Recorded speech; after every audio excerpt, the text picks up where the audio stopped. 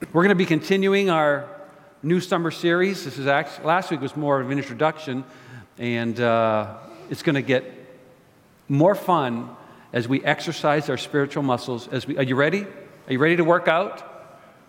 Okay, one person. That's great. When Christianity came to Ireland, how many of you are Irish?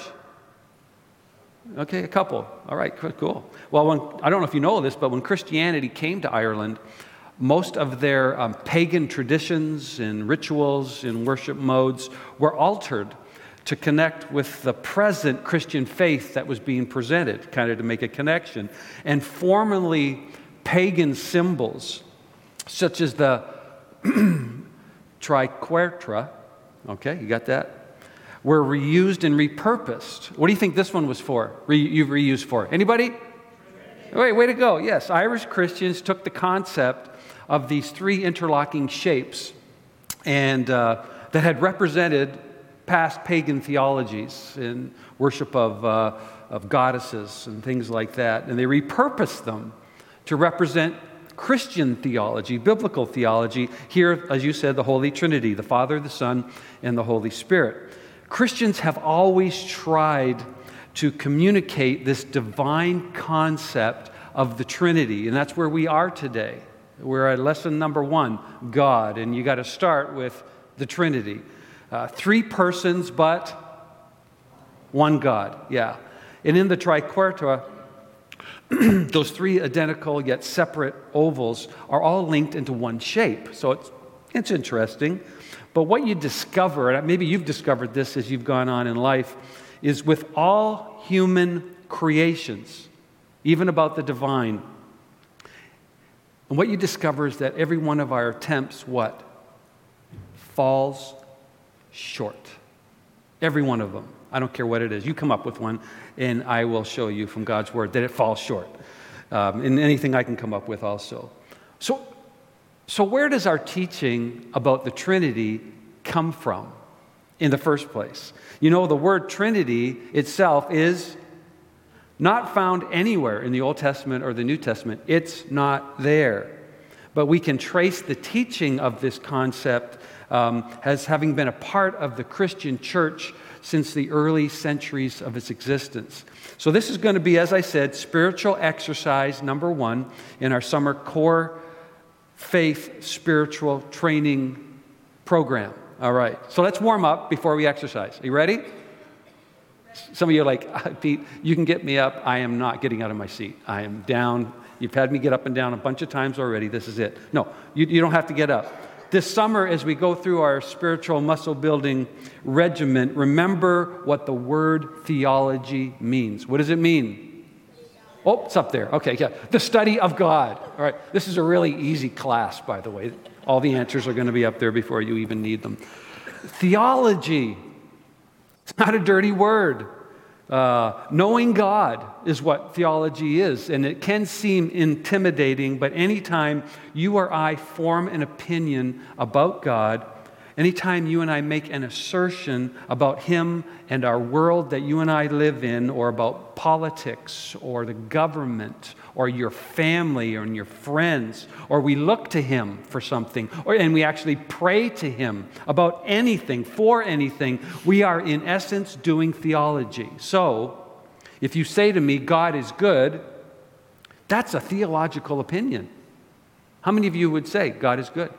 All right, you just made it by putting your hand up. You said, that's theology, Pete. Yeah, that's my opinion on this theological concept. If you say to me, God is bad, it is, okay, it's wrong, but it's a theological opinion, all right? It's a wrong theological opinion, but it's a theological opinion. If we say a prayer to God, how many of you said a prayer to God? I asked this last week, and most of you put your hand up, which was a good thing.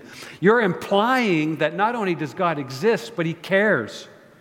You believe that He does care. That's why you are putting up that request, that prayer, that praise, that thanksgiving, whatever it is, and you believe that God acts in our lives in an intimate, personal way.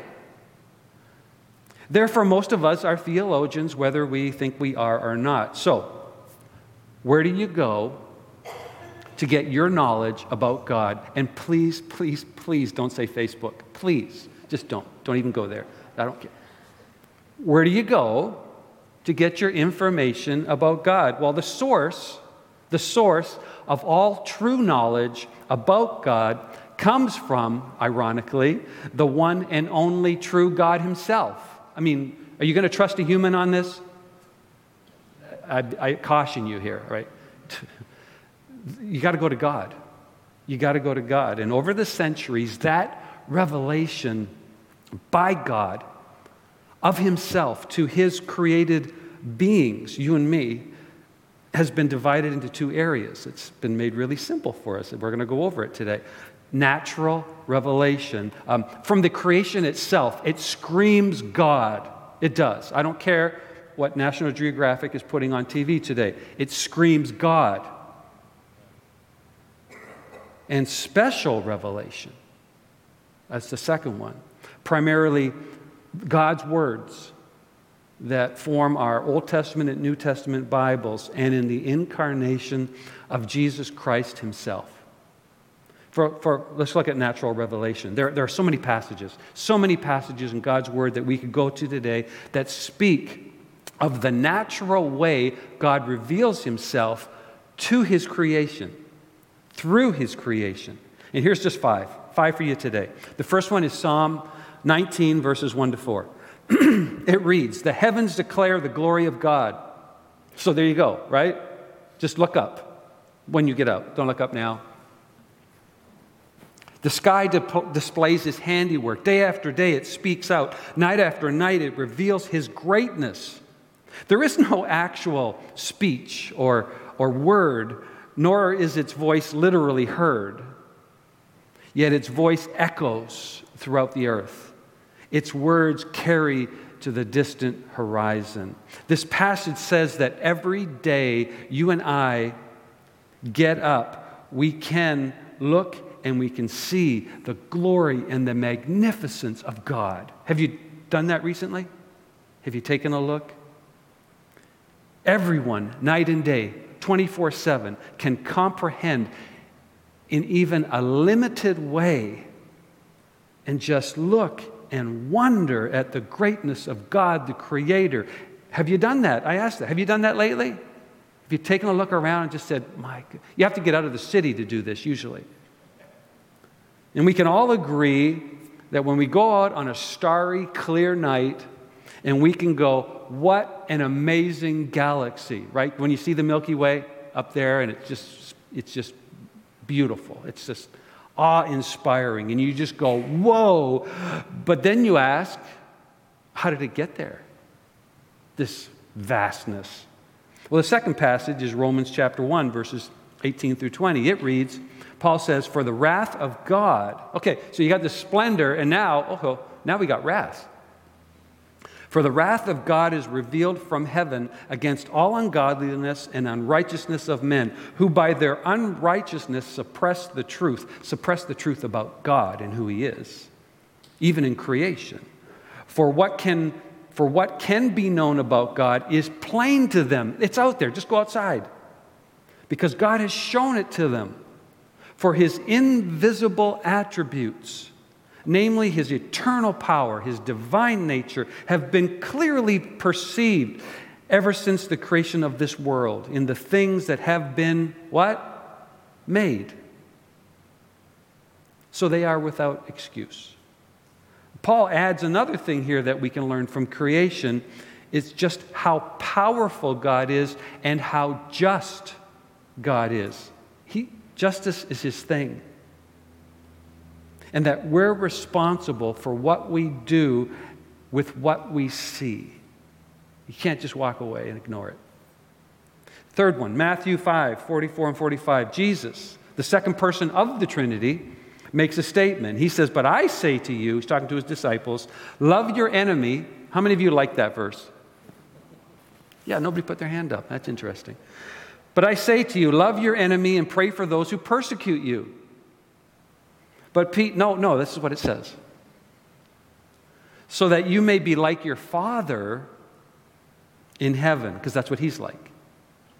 "Since he causes the sun to rise on the evil and the good, and he sends rain on the righteous and the unrighteous. In explaining that his disciples need to love their enemies, Jesus also mentions as an aside that the blessings of the sun and the rain on crops go to everybody. It's not exclusive to those who love God. Everywhere, everybody experiences one or the other, and whether they are righteous or unrighteous doesn't seem to matter. And this implies that God's love in this way goes to everyone in his creation. It's seen through these natural blessings, which is sometimes referred to as common grace. Have you ever heard that phrase, common grace? Here it is. And in a passage just like Matthew's, Paul in Acts chapter 14, he's preaching to a bunch of people who have never heard about Jesus, and he's trying to explain to them the whole idea of Jesus Christ come to earth, and he addresses the topic with them of God's goodness, trying to introduce them to God, the real God, not the one that they're worshiping through idols. And he picks up on God's goodness, something that we all witness in the blessings God gives to people. And Dr. Luke records this passage, it's the fourth one we're going to look at, that we are going to look at. And he says, in past generations, he, that's God, allowed all the nations to go their own way. He just said, you want to make your own choices? You go and see how that works out for you. Yet he did not leave himself without a witness. By doing good, by giving you rain from heaven in fruitful seasons for everybody, satisfying you with the food and your hearts with joy.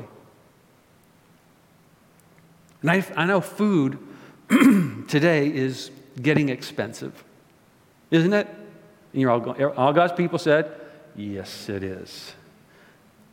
But is there food? You tell me. Is there food? Yeah, there's a lot of food.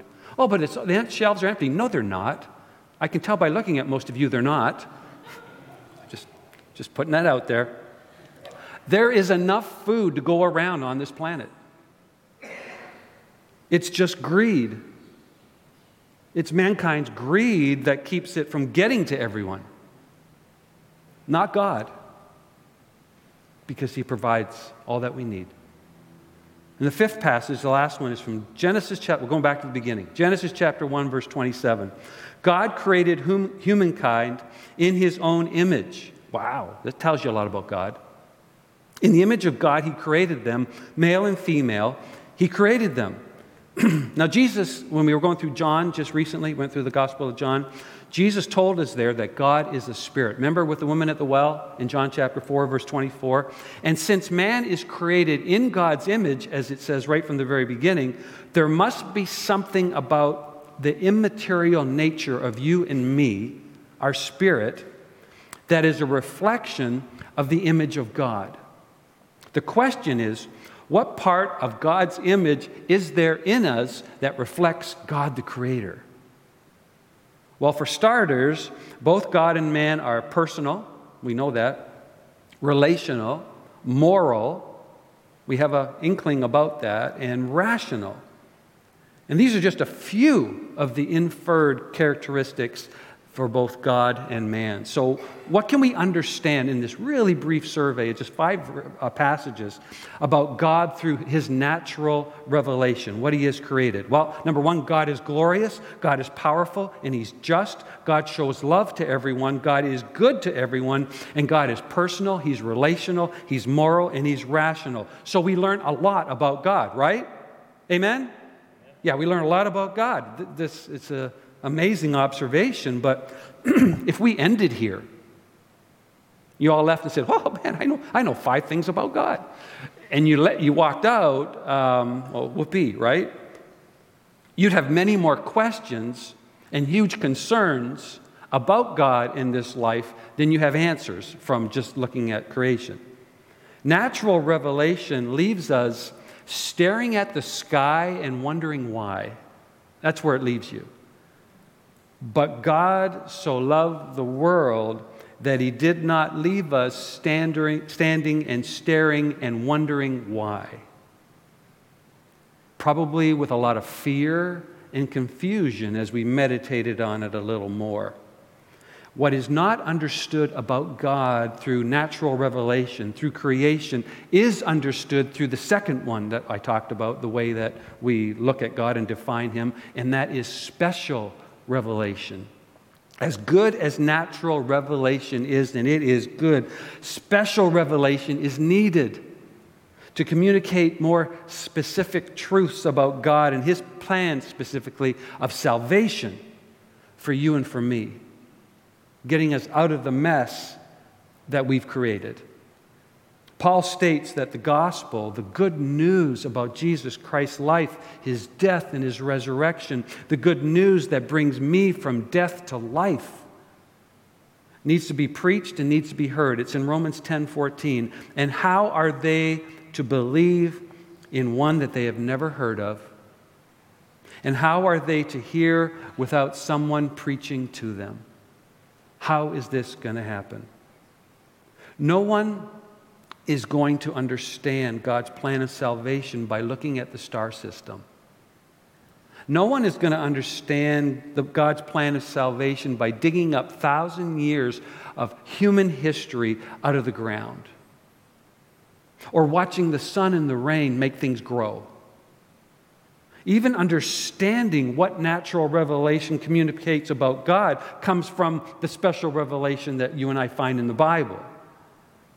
Or we'd be just like, wow, this is amazing, but what does it mean? What does it all mean?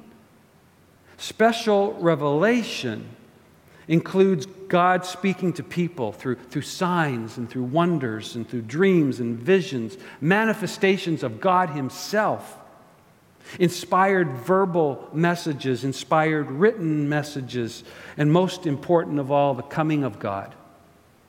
Incarnated in Jesus Christ, God's special revelation revealed in the flesh, the living Word of God. So we're going to talk more about the special revelation of the Bible later in the summer when we look at Core Faith, the Bible. For now, let's just say that without the Bible, mankind would be very much in a fog of knowledge about God and His actions. And we're also going to talk more about the special revelation of the living Word, who is God's Son when we talk about core faith, Jesus Christ. By the way, someone once sat in my office and asked me, why do we always just talk about Jesus? And I was like, what, you think this is some kind of community group or like social network? I didn't say that. I'm much kinder than that and help them think it through. But without Jesus, there is no hope. There is no church. There is no salvation. Without the Bible, we're in a total fog. Without Jesus, we've got no way out of the fog. And there are many different approaches for you and I to gain a better understanding of God through His special revelation as it's found in the Bible. And one way is how we are presently doing it on Sundays, where we go together verse by verse. We have been going together verse by verse through the books of God's special revelation. That is one way. That's one approach.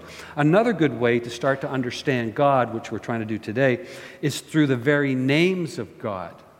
They're really amazing, as recorded in His special revelation about Himself.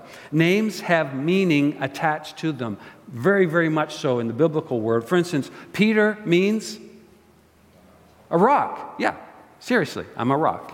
All right, whatever. Henry, who Ben and Abby Robinson dedicated last night. Were you here for that dedication?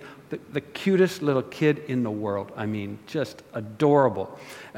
His name means, anybody remember? Ruler of the house, right? Which I think every kid should be named Henry. And it means, it's kind of got the idea of Lord. Jason, our student pastor, means, in the Greek, means healer. So you got a problem that ails you? You go see Jason, right? Laney, is that true? Yeah, absolutely. Okay, Matthew.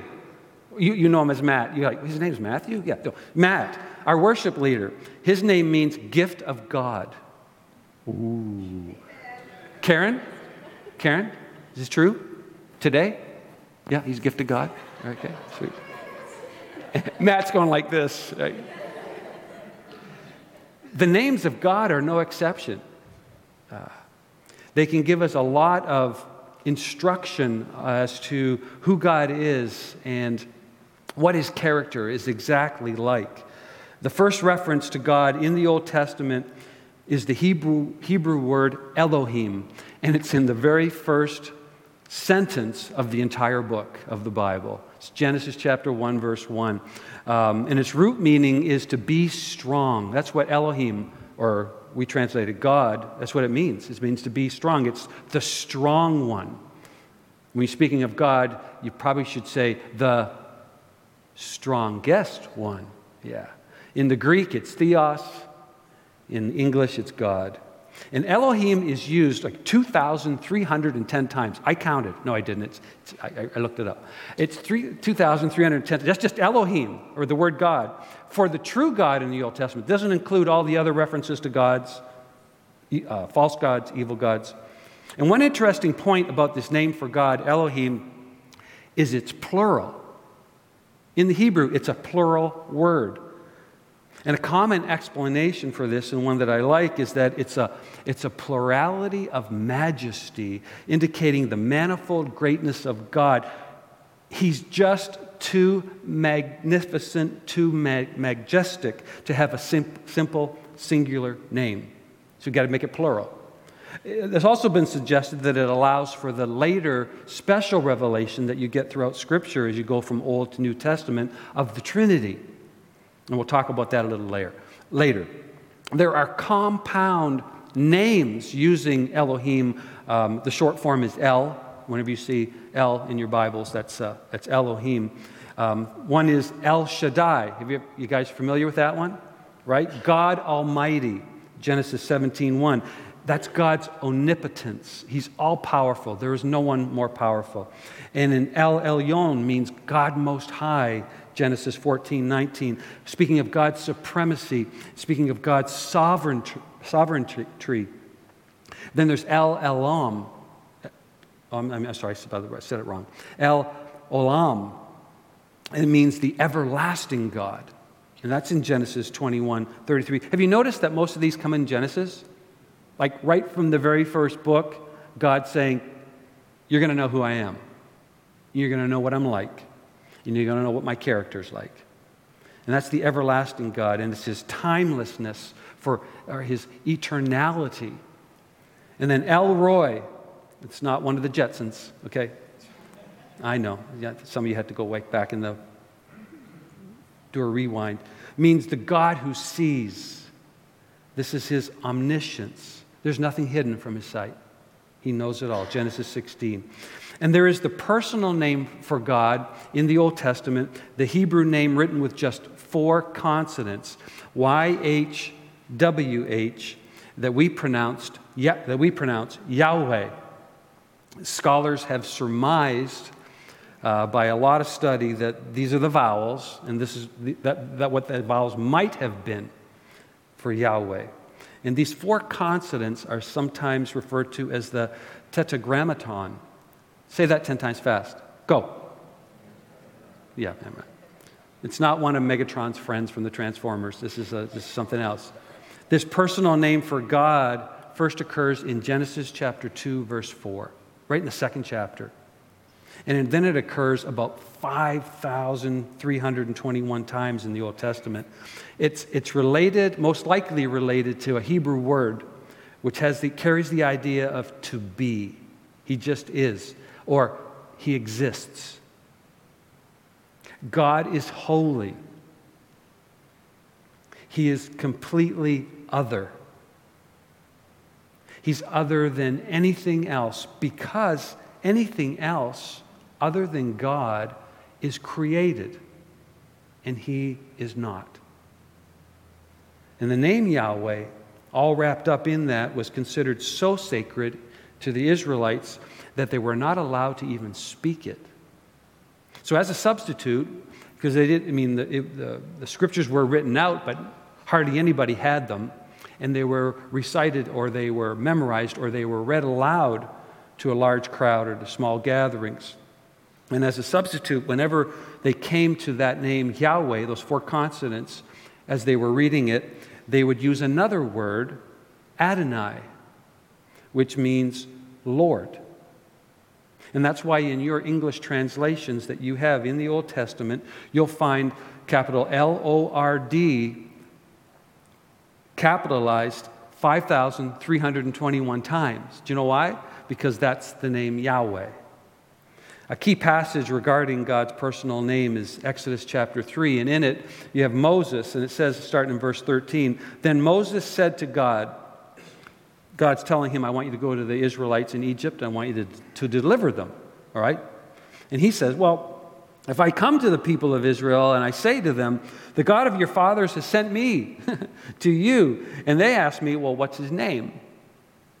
What shall I say to them?" And God said to Moses, "I am who I am." And he said, "Say this to the people of Israel, 'I am has sent me to you.'" God also said to Moses, "Say this to the people of Israel, 'The Lord, the God of your fathers, the God of Abraham, the God of Isaac, the God of Jacob, has sent me to you. This is my name forever, and thus I am to be remembered throughout all generations." Notice that Moses was instructed by God himself to what? To verbalize God's name, Yahweh, to Israel. Saying the name itself is even commanded by God so that people would know that this is his name, this is who he is. God said 800 years after Moses, this encounter that Moses had with God in the burning bush, he said through the prophet Isaiah in chapter 42, verse 8, "I am the Lord." See that capital L-O-R-D? That's Yahweh. I am Yahweh. That is my name. "My glory I give to no other, nor my praise to carved idols." And as with the name El that we saw, there are also compound names for Yahweh, using Yahweh. Yahweh Jireh means the Lord will provide. You know where that popped up? It's in Genesis 22. Abraham named God this. This is a name given to him by the human Abraham after God provided a ram as a substitute for his son Isaac, who was 1 second away from being offered as a sacrifice. Yahweh Shalom means the Lord is peace. Gideon gave God, he gave a place where he was this name. He used God's personal name to name the place where God had just promised Gideon that he would be safe and that he should not know fear. Yahweh Sabaoth means the Lord of hosts or the Lord of armies. And then a very familiar one that we all know, Yahweh Roy, from Psalm 23, verse 1, "The Lord is my shepherd, I shall not want." That's the psalmist. The Lord is my shepherd. Yahweh's my shepherd. And all these names, they indicate the greatness of God, and they show us how concerned he is with meeting our needs in the various situations we all face. Someone once said, "God is the answer. So now what is the question?" I love that. So what is God like? Well, the names of God begin to address the question that we're asking today, but there's so much more. And there's so much more that we can look at, and they're the attributes of God. The attributes that we can know and read about, they are God's perfections. They are done perfectly in God. You and I reflect God, but we cannot reflect his attributes perfectly. Only he can. I know some people who are very, very loving. Are they perfectly loving? You answer. It's an easy one. It's 2 letters. No, exactly. They're not. Only God is. And I've actually put an outline on the back, some information on the attributes of God that you can grab on your way out. It's also available under the video on our church website, and you can click on that and get a PDF of that. And here's another thing to remember when you talk about the attributes of God. You have to be careful when studying these attributes. You can't elevate one attribute over another. We all do this. We emphasize the one that we're thinking about right now, because whenever you do that, you make your own caricature of God. But He's all of them in perfect harmony, in perfect balance, all together. Okay, let's get back and finish with the Trinity. And you're like, Pete, we're at the end of the message and you're going to talk about the Trinity? Yes, I am.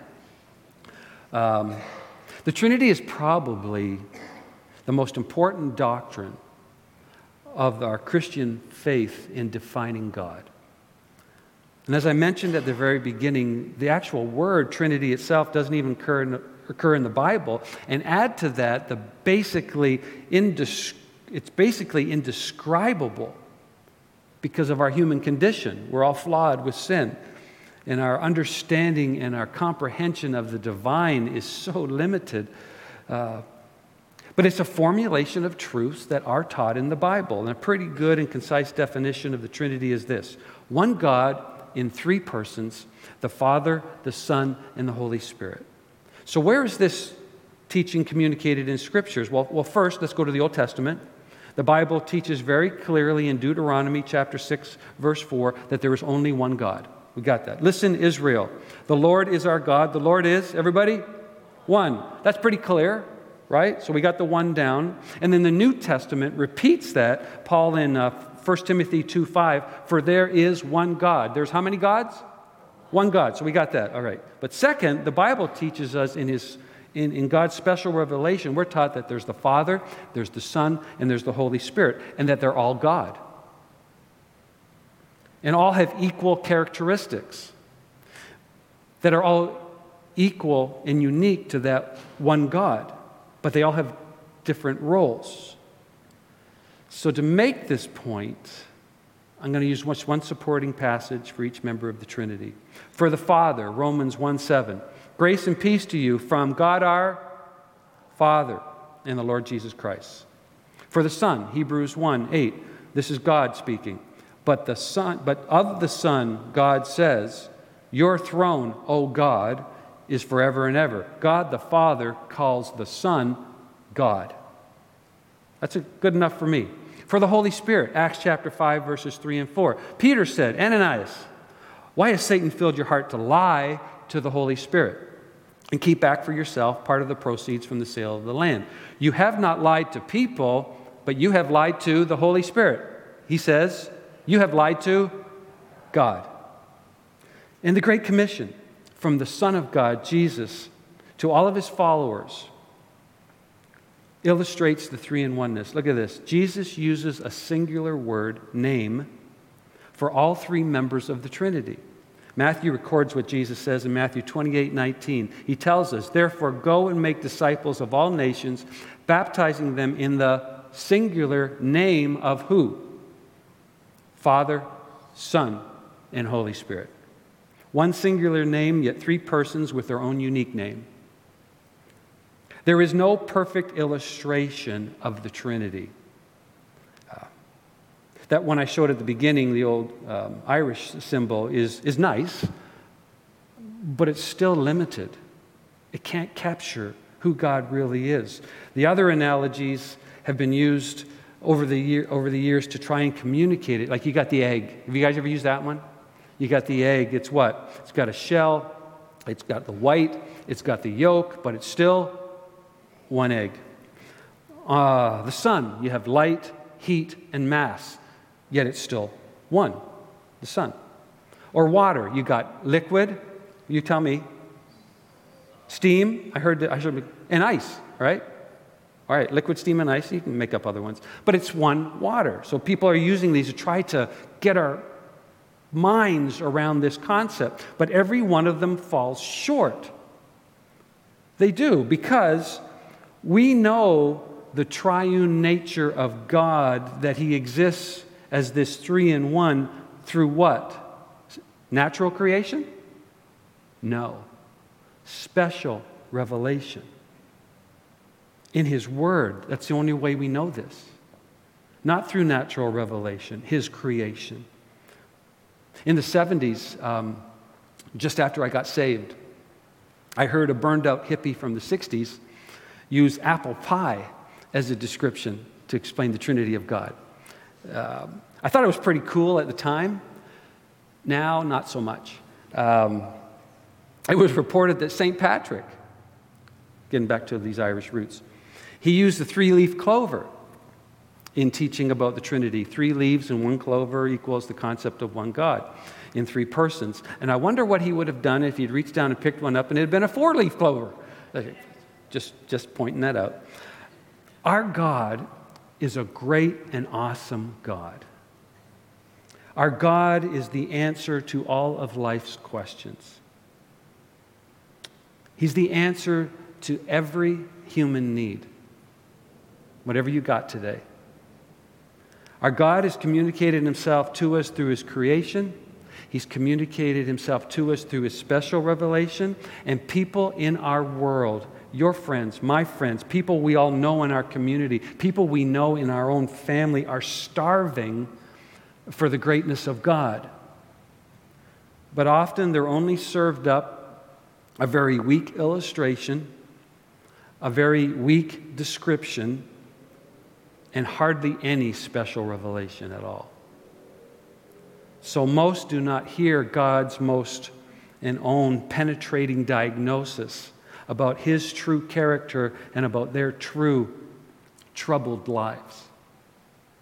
God is the cure, yet the majesty of our God is a less prescribed cure in our time. There are way more popular prescriptions on the world market today to cure our troubled lives. But many of us could come up here and bear witness, one after another, in this room alone, and could stand here and testify that we have personally discovered that the real benefit of any of these worldly remedies is brief and at best very, very shallow. Only God's answer, Jesus' perfect life, Jesus' sacrificial death, and his bodily resurrection can fix what's been broken. Hands down. And that's the good news about God. It's good news that I have seen and I have believed. Have you? I believe in who God is, as delivered in special revelation, and what he has done. And that's the good news you and I all have the responsibility to live and to tell. Would you rise with me? The only response to who God is to worship him. And then to go out these doors and tell others. I can't think of anything else. Pray with me. Heavenly Father, as we bow before you, we testify of your greatness. We thank you for your plan of salvation. We thank you for the revelation of your Son and our Savior, Jesus Christ. I thank you, Lord, for those that you brought into so many of our lives over the years who have told us and shown us who your Son and our Savior is. We thank you for the faith that you gave us to believe. And Lord, we are mindful that this job is far from over. And your call and your commission to each of us to go is still relevant. So God, we lift our voices to you now as an expression that you have gifted each of us to do in worship of you from hearts filled with good gladness and joy. We pray it in Jesus' name. Amen.